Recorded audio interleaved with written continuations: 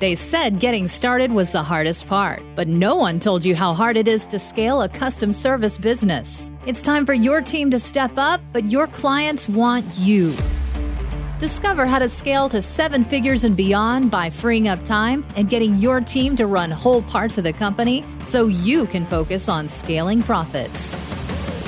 This is the Hands Off CEO with Mandy Ellefson. Hello. Today on the show, I have Mike Michalowicz. He's the author of Profit First, Surge, The Pumpkin Plan, and his newest release, Clockwork.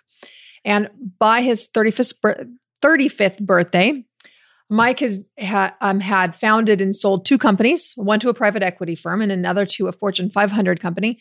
And today he is running his 3rd. And, this is really one of my favorite interviews that I've done. I don't do, as you know, the Hands Off CEO podcast isn't all just interviews. We don't do a lot of interviews, actually.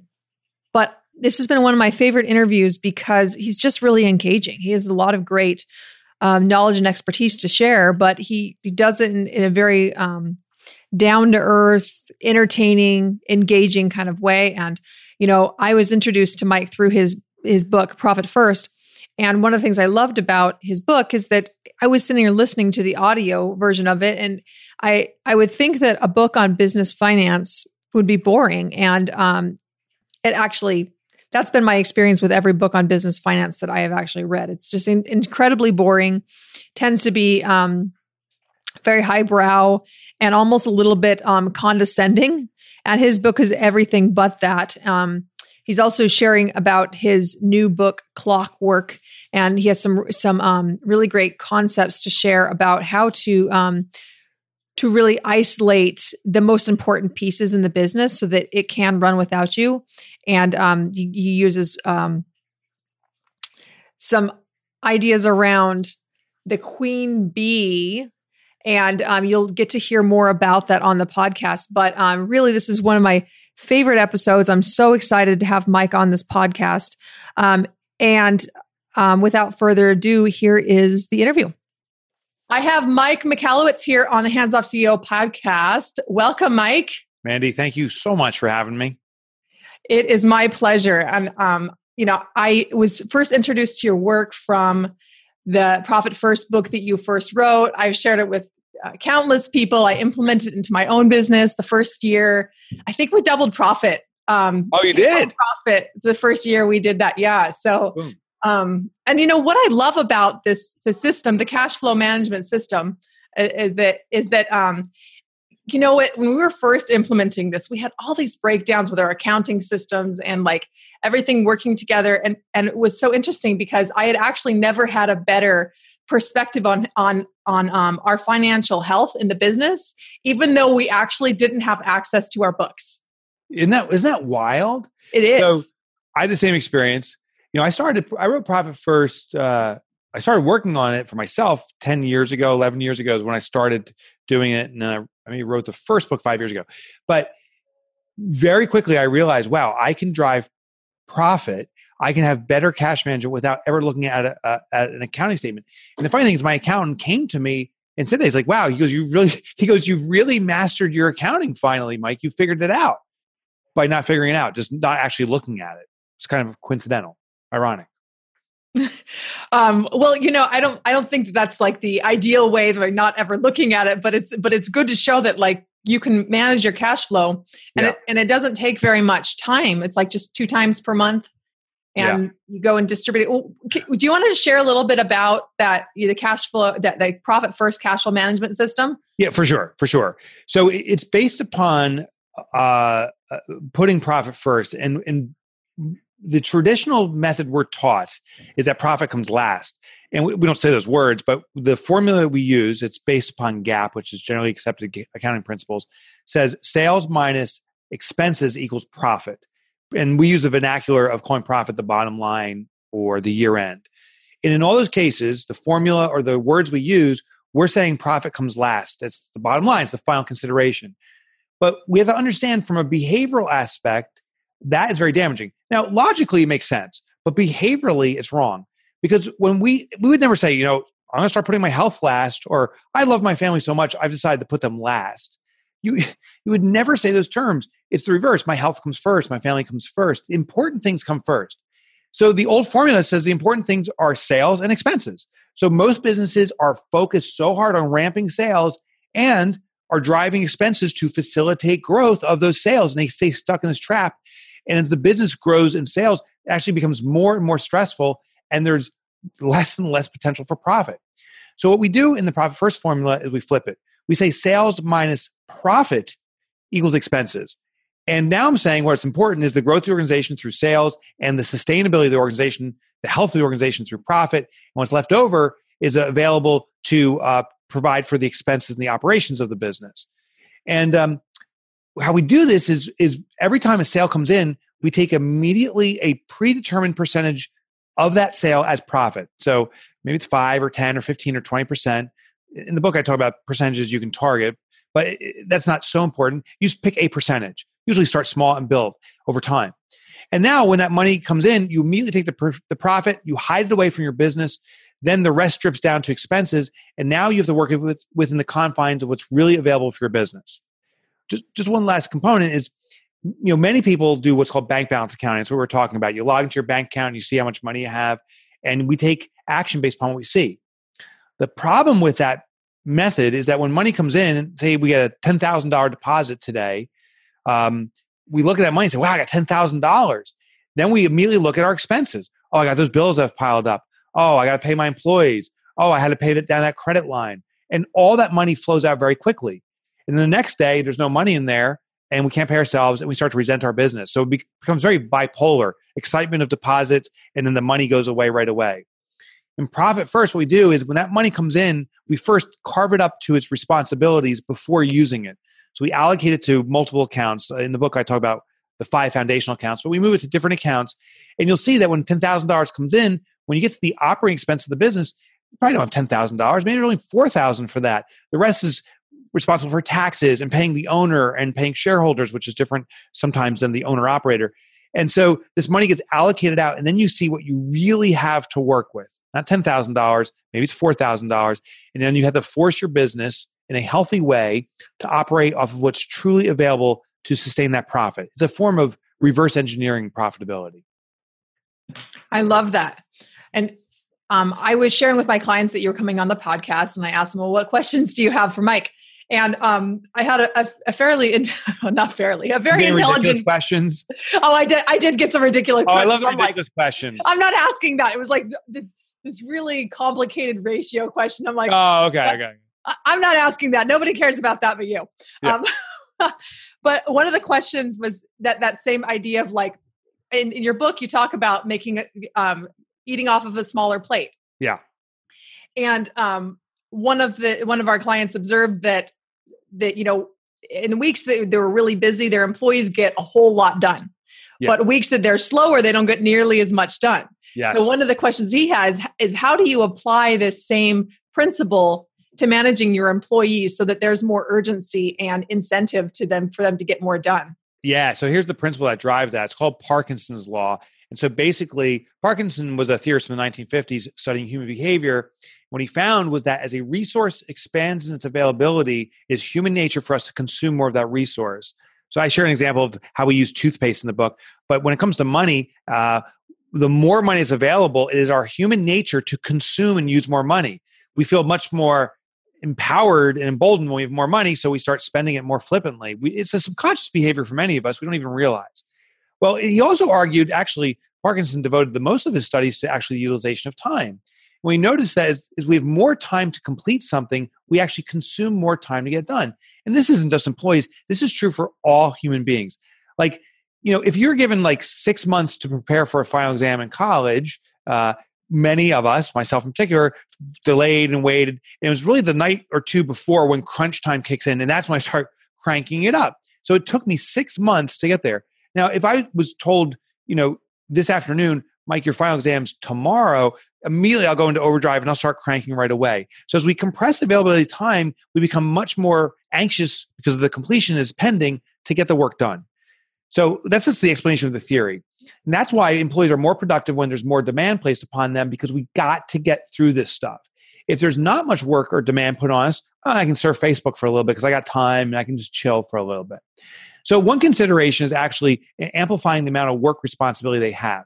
But be cautious because they, just like us, are human beings. We actually need rest.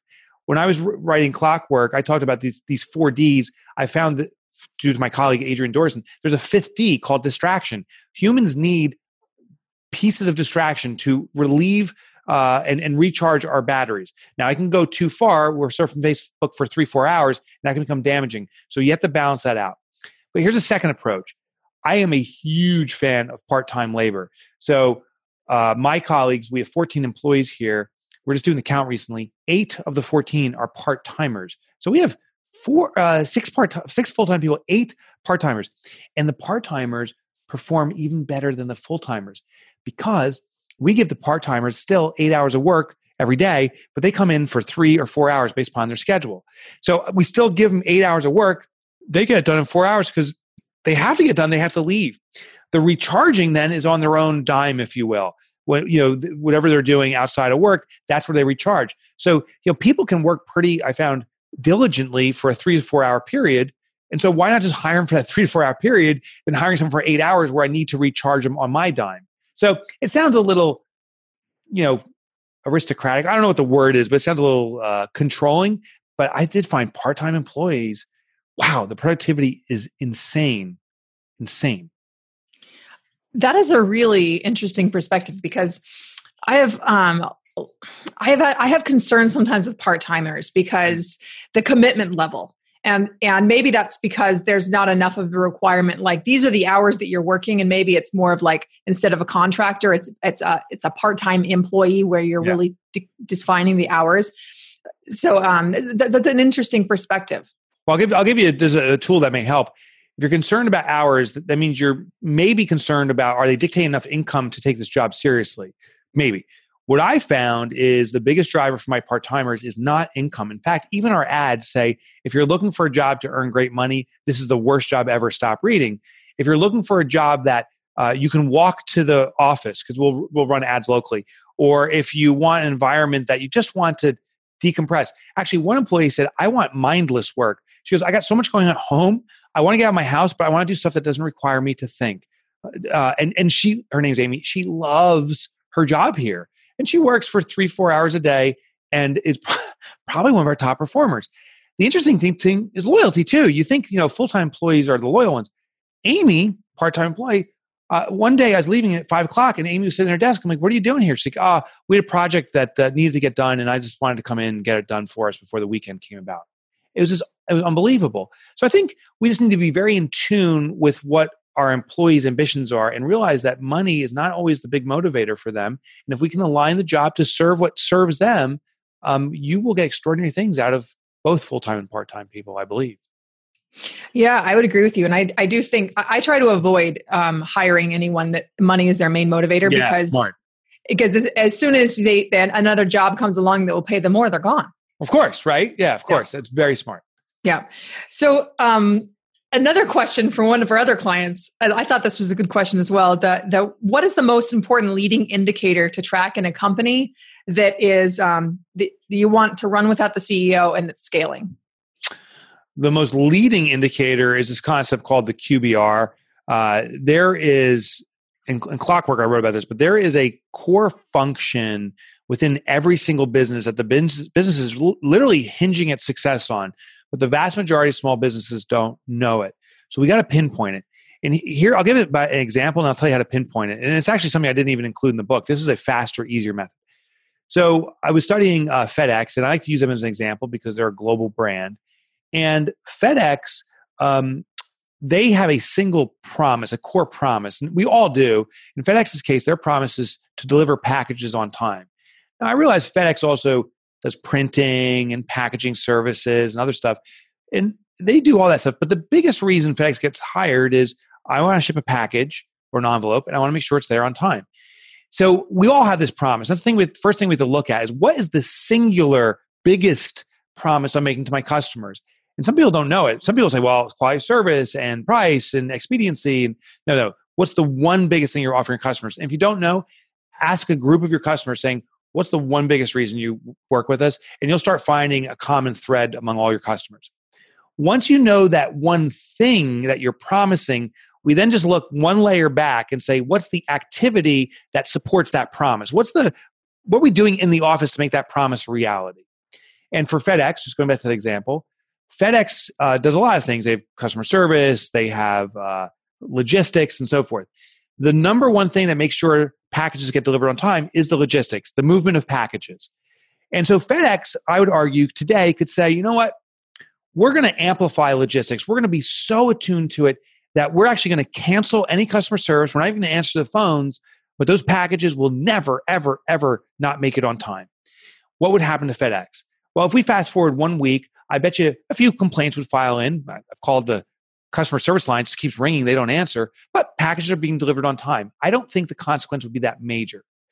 Conversely, FedEx could say, screw logistics, like that's overrated. Let's just go all customer service. We're going to just be the friendliest company ever. If you call FedEx by accident trying to order a pizza, we'll ship it to you. And I would suspect within 1 week, FedEx would be on the brink of going out of business. Could you imagine you put a package out, they don't pick it up. You put a package, it's in their system, and they don't know where it is, and they say, we don't know if it'll ever get delivered. FedEx would go out of business overnight. The core function, that's the QBR, stands for Queen Bee role. That's the core element that the business is hinging its success and ultimately its thrivability is based upon that. We have to do the same thing. Determine what your biggest promise is, peel back the onion one layer and say, what's that core function making that promise reality? Then, to get to this question, the owner needs to extract themselves from any activity or responsibility in that place. Other people, other systems need to be supporting it. The owner should keep an eye on it, just like everyone else. And if it falters, action needs to be taken. But if the owner is maintaining the QBR, the owner is a conjoined twin to the business and can never escape. I love that way of thinking of that, actually, because it's a little bit counterintuitive, because if you think the most important part of the business, the CEO should be the one in charge of that, but you're actually saying the opposite. Right. Yeah. The CEO is, I think execution of the roles of a CEO in the true definition is a vision, a clear outcome that wants to be attained. And then it's the organization of the resources. That's the people, it's the technology, it's the vendors, it's even the customers, organizing all those elements to move in cohesion toward that goal as efficiently as possible. The CE, there's a statue dedicated to CEOs, I believe. Michelangelo made The Thinker. And here's some guy sitting on a rock. He's naked. You don't have to do that part. But here's some guy sitting on a rock just thinking. And that is the most important element of CEO-ship, is we need to spend time thinking. I've yet to find a statue called the doer. Some guy pulling his hair out with a phone in his hand and, sweat coming down. There is no doer statue, yet many CEOs, all of us men and women, aspire to be extraordinary doers. No, let's be extraordinary thinkers. I love that. And as you're explaining that, it's something I wanted to point out before we get into the clockwork part of this. Is that your Profit First book? This was like the first finance book that I actually read that was useful, immediately useful. It's so dry that I couldn't get through it, right? Because there's some of those books are painful. Yeah. And I actually listened to the audio, audio awesome. book of that. And it was entertaining. Can you actually believe? I can't believe that a book on finance was actually interesting. So that means the world to me. Because for me to consume books, I need to be engaged. And so just hearing, thanks for saying that. Yes, you're welcome. So I would highly recommend getting the book Profit First. That chart in that you show based on the different levels of revenue, how much percentages. That was everyone I share that with. They're just like their mind is blown, because what I love about that is that it gives CEOs the permission to actually pay themselves what they should be. Yeah. And also there's like this clear framework to say, well, this is what our standard is. And that's how you can explain it to your staff and not feel like you're being greedy.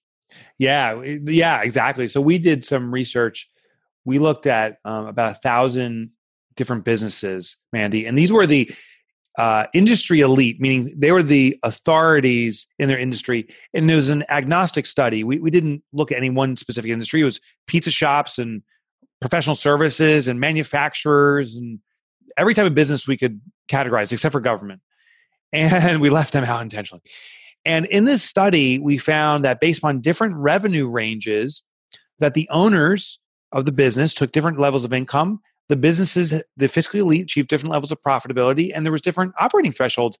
And what's interesting is a micro business, the owner, because the business is so dependent on the owner, takes a substantial and should take a substantial salary. Because in the very early stages, the business is the owner. But as time goes on and we bring on employees and more infrastructure and so forth, the owner's pay as a percentage will decrease. What we also found is it actually increases as a dollar amount because the business is bigger. So it's a smaller piece of a much bigger pie. And then the most fascinating thing I thought was companies that hit is usually between $25 and $50 million in revenue. Those are big, small businesses. Businesses that hit that size, the owner was actually, in many cases, not engaged in the business whatsoever. And all they were doing was being an owner of the business, getting a shareholder distribution, but not getting any salary, if you will, for operating the business. So this is an interesting arc of how a business grows. Yes. This brings up to me this question that I run into with a lot of people, a lot of CEOs who I speak to. And it's this question of, should I scale my company?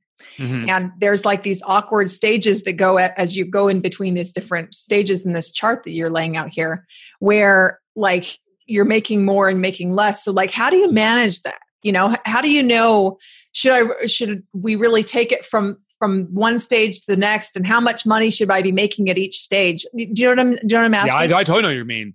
Yeah. So whoever said bigger is better, that guy is a real jerk.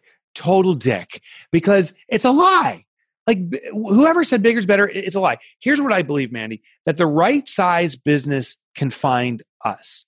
And I believe we really need to be attuned to what speaks with us. You know, I was just down at the shop, the newspaper stand, and there's Sarah Blakely on the cover of Inc. I can't remember what magazine it was, but there she is, $1 billion CEO, right?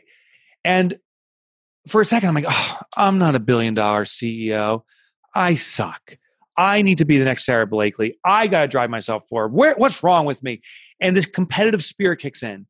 I think the exalted CEOs and entrepreneurs of the world are lottery winners. Now, I'm not discounting what Sarah Blakely did. What she did is phenomenal. Great timing, great product, great leadership, extraordinary. But also, I believe there's thousands of people just as talented, maybe even more capable than Sarah Blakely, and won't have that $1 billion business because their product isn't in the right place or the right time. But it's a product that's needed and desired. And maybe it's a $500,000 business or a $100,000 business or maybe a few million. I don't know. But I know that it's still needed. So for us to aspire just to be big as kind of like a keep up with the entrepreneurial Joneses, I don't think is a good behavior. I think what we need to realize is, what brings us joy? How are we serving our clients that satisfies them? What's good for us? And realize as a business gets bigger, our role changes. You know, if you like getting your hands dirty, there's a certain size that you just can't anymore. And you have to be a business manager and a cheerleader for the organization, or a therapist for your employees. So your role is going to change as you grow. And it's fully within all of our rights to say, you know, I hit a point where I love I'm that just Horizons loving it. finds I'm you. stay here. I think that's really profound. Yeah. And I think it really comes right down to your vision of what you want to create with your business too. Wouldn't you say? Oh, totally. So, you know, it's funny. I have a very grand vision. My life's purpose is to eradicate entrepreneurial poverty. This is the fact that so many entrepreneurs are seen one way, but the reality is another. The day you start your business, all your friends are like, oh, you're a millionaire now. You sit on the beach drinking Mai Tais. And the reality is I have no money and I'm working my tail off. And so there's this gap I call entrepreneurial poverty. I believe entrepreneurs deserve to be wildly successful, have all the time in the world, because if we do that, we will empower our employees, our communities, our world to have that same experience. We are the leaders in that. So I believe entrepreneurs need to close this gap for entrepreneurial poverty. That's my big, massive, audacious, hairy vision. The reality is, if I tried to do a traditional business to do that, maybe I don't know what that would be, a school, university, I don't know. That sounds so burdensome, so laden with overhead, so horrible for who I am. I could never do that. So I said, this is what I want to achieve. What's the vehicle I can do it through a very thin organization? And it became very clear, a decade ago, an author. If I'm an author, I can sell a product, a $17 book, that if I can persuade people to read this and it serves them, it can catch momentum because it's only $17. It's a low investment point, high return. And like I said, there's 14 employees here. We're tiny. It's a tiny little business.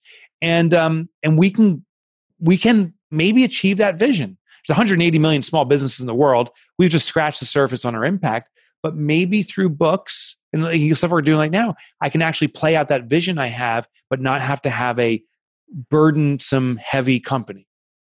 Yeah, I love that. So when you're sharing about the eradicating entrepreneurial poverty, what I'm hearing with the Profit First book is that really, the Surge book and some of the Pumpkin Plan books, I think that was really, seemed to me like it was really about growth and just like being able to create enough growth. And then Profit First is about, okay, how do you manage this money to make sure you take as much home as possible?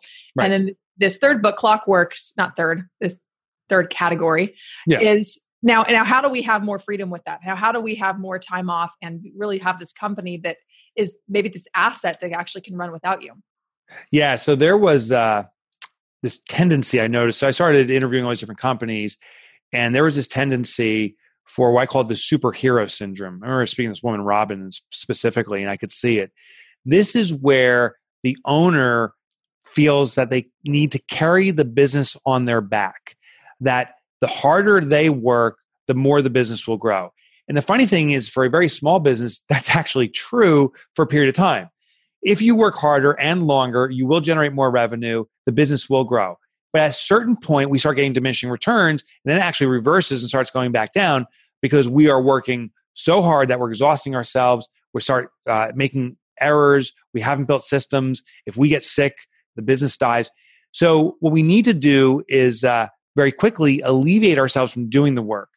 So, and I call it the superhero syndrome because if you think about movie superheroes like Wonder Woman or like Superman, first that comes to my mind would be Superman.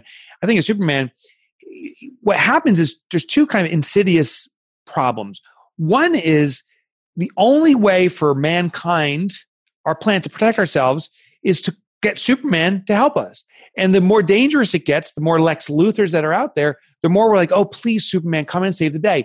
Superman actually is disabling the military and the police from protecting us. He's actually forming dependency.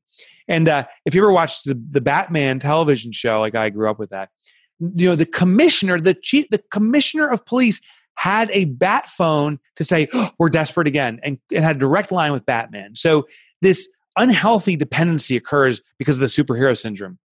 The other thing is there's a wake of damage. I don't know if you watched the Wonder Woman movie. She's bling, bling, bling, blocking all these bullets.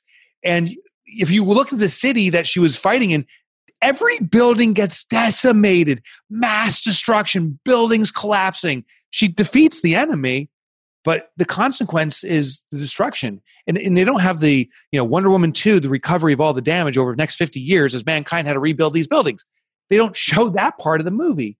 But we, as superheroes to our business, we swoop in, we save the day, leaving a wake of damage behind us that our employees need to recover from. So the goal of Clockwork is to defeat that superhero syndrome. It's not to be a superhero, it's to be a supervisionary. Clarity on an outcome, choreograph the resources to get there, empower your team to carry the load. Love that. So this brings me to the point with this. So the Clockwork idea, the methodology. Yeah. What kind of businesses is it right for? So if I say any business, that's too generic. Any business can do this.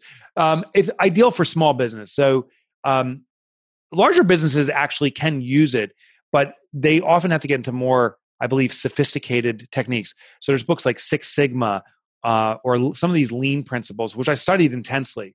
It's funny. I've interviewed a lot of small businesses said, oh, we're lean. And I studied the business and said, you're so far from lean. It's almost unbelievable. You're not following the principles. So you got to be a small business. So if you're doing anything over $25 million in revenue, forget it. I think it's ideally, Clockwork is suited for businesses that are sub 5 million, in my opinion. I think you can get the biggest impact.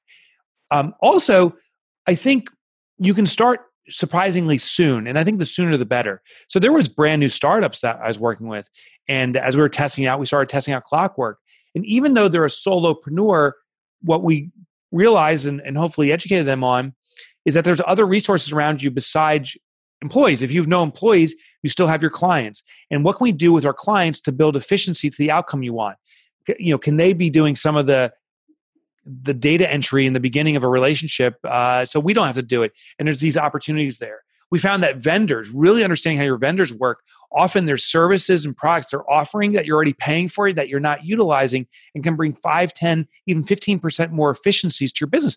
That can save almost a full day of work if you can just leverage your vendors and clients collectively. So the smaller you are, the better. But also, we need to also start shifting the mindset.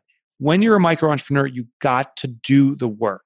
But the trap is if all you do is the doing, you'll never go to the business. So we try to get this Pareto principle, the 80-20 rule of 80% doing in the business, 20% of the designing work, and just keeping that balance in place. So a solopreneur is still always future thinking, even if they're just doing the work themselves. Then when they bring on that first virtual help or part-timer or even full-timer, now they're doing a little more design work as that employee starts doing more of the doing work. And the entrepreneur is slowly throttling the business over to the point where they're only designing outcomes for the business as opposed to doing any work. Yeah, well, I like what you shared there. And how do you see this book is different than, the E-Myth Revisited? This was like one of the first books in the industry that I love the E-Myth. And I would say that's a foundational must read. And I'm friendly with Michael Gerber. It was funny. I won't say his exact words because he's an eccentric, in my opinion. But we're out to dinner. We both did a keynote at an event in Mexico. We're out to dinner, and I said, Michael, I think your book. If someone doesn't read your book, it's a fatal flaw. They got to read the Bible for entrepreneurship. But I said I do have one challenge to it, and I said I consumed it as a switch. He says don't work on the business, and I said. The problem is I've never found that switch. My biggest company was on a run for 7 million when I sold it, and I'm still working in the business so much. I said, I don't think it's a switch. It's a throttle. And then he said some choice words, but in a loving, fun way. And then we talked about Clockwork. And what I explained is in Clockwork, I am showing the throttle of how to extract you. The thing is this, the analogy, this is not Michael Gerber's analogy, but the one that we all often use is that our business and ourselves is a parent-child relationship. I gave life to my business, therefore I'm its parent. I am nurturing the business with the intention and hope that one day it'll have its own legs and it'll come back and serve me. That's the parent-child relationship. I believe that's a fatally flawed analogy. I think it's conjoined twins. We start the business, we share a spinal stem, we share hearts and lungs, we share a soul. And therefore, the disconnect from our business is a very slow, methodical, surgical process. You can do it. They separate conjoined twins, but you need to very slowly separate in a throttling process. And that's why I explained in Clockwork. The beauty of this is once you extract yourself from the business, you will always share the same soul. So you're always connected to your business. And you as an owner have the right. You don't have to leave the business. If you want to reinsert yourself because that brings you joy, go back into the business, but selectively in the joyful components. But the only way you can ever get there is if you design the business to run itself. So are you saying then that the reason why conjoined twins idea is better than the parent-child, because then are you saying that the business is actually giving you more earlier on? It's like it's being a servant to you a lot earlier on than perhaps the E-Myth methodology? Well, I'll say the dependency, there's such a strong intertwined codependency that we don't believe it. I think most entrepreneurs in the parent-child analogy say, I'm just going to keep giving, and it's naturally on its own miraculously going to grow. And that's not the reality. I know people that have been in this parent-child relationship for 20, 30 years. Imagine having a 30-year-old that you're still, feeding, and that's what it is. Mm-hmm. Conjoined twins is the realization that as the business goes, so do you. So if the business has a bad day, you entrepreneur are having a bad day. And if you have a bad day at home, that business is having a bad day. That's how intertwined we are. And we have to realize there's this great codependency from day one. As the business goes, we go and so forth. So the extraction then is identifying where is the strongest linkage now and how do we separate that link carefully and selectively. And so it's permanently disconnected. And then we do the next one and the next one. And by slowly doing this, we extract ourselves. So now we can, and in the book, I argue people should do this, go on a vacation for 4 consecutive weeks, and the business keeps humming along. In the parent-child relationship, you leave the business for 4 weeks, you come back, and that business is starving, it's dying. It's like, where was my owner? So we want to break out of that codependency that exists. Yeah, I love that. And you know, something else that I have noticed about that the methodology of like the parent-child is that it's operating on this idea that like you'll be able to get there someday. Like you'll be able to, so like work, put your head down, you know, go lock yourself in a closet, systematize your business, then come out with like all ready to go. And then you can have it. But it's like, instead of saying, no, I'm going to have it now. Yeah. And really creating it right now. Yeah. And that is the exact thing. The old method is the manana syndrome. I will get there if I just bode enough time. The reality is you are there now and you must start acting on this now. There is no, this can wait. We have to work on it. And if we choose not to, that's a right too. There'll always be that conjoined codependency. So you can start the separation starting immediately. It's going to take time, but you can pull it off, or you can just keep on waiting, but there'll always be that codependency. Yeah. Well, and you know, this also brings up another thing that is, if like you're always growing your business as like, we'll get there someday. It's like, it's never enough. You're running this never enough pattern.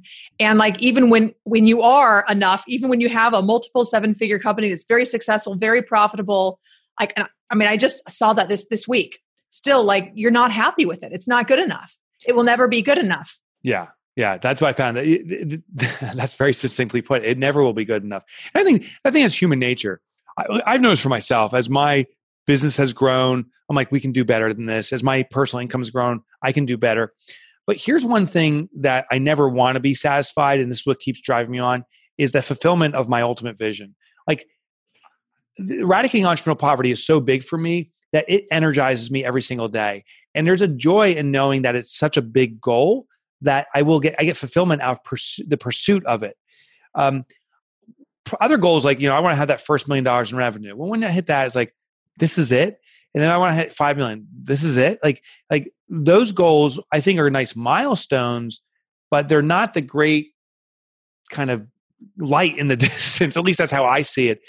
So I am very energized and excited about that big mission and seeing momentum toward it.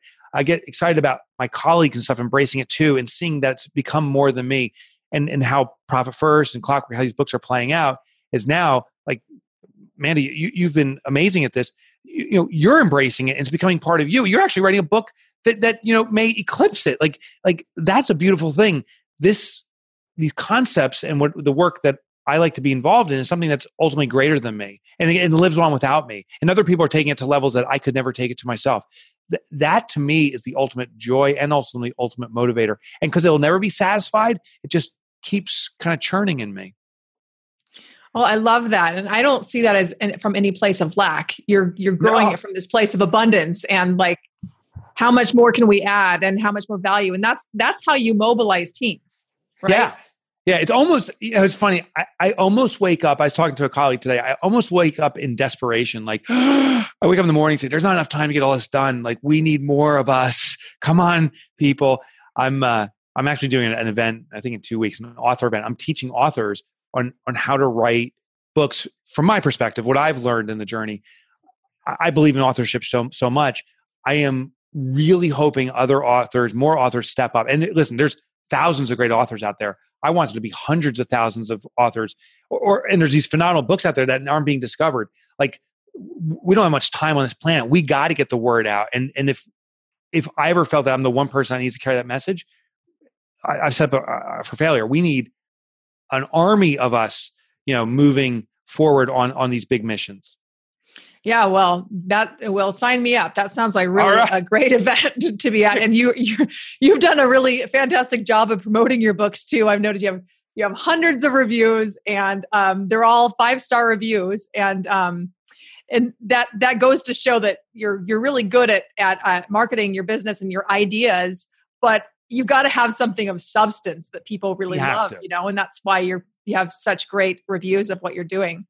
It's interesting. I met with a guy, this is about 10 years ago, I was writing my first book, and he said, do you feel your work is better than some of the alternatives or many of the alternatives? And I said, yes. And I think anyone that believes in their own product and item should say yes to that. And I said, yeah, of course. He says, what do you think about the way people are marketing? And this was the high time of these info marketers. I'm like, it's slimy, it's gross. And listen, a book is the definition of info marketing. Like that's the original info marketing piece. And I'm like, it's slimy and it's charlatan with, look at my fake jet behind me, my fake rented Lamborghini. I'm like, I want to hurl every time I see that. He goes, I want you to know, Mike, you have a responsibility to outmarket them. If you don't believe in what they're doing or the way they're doing it, it is your job to beat them because the customer is going to buy what they're aware of. They need this. And if they only are aware of the fake Lamborghini guy, that's where they're going to buy from. So step up, put your big boy pants on, and let's do this.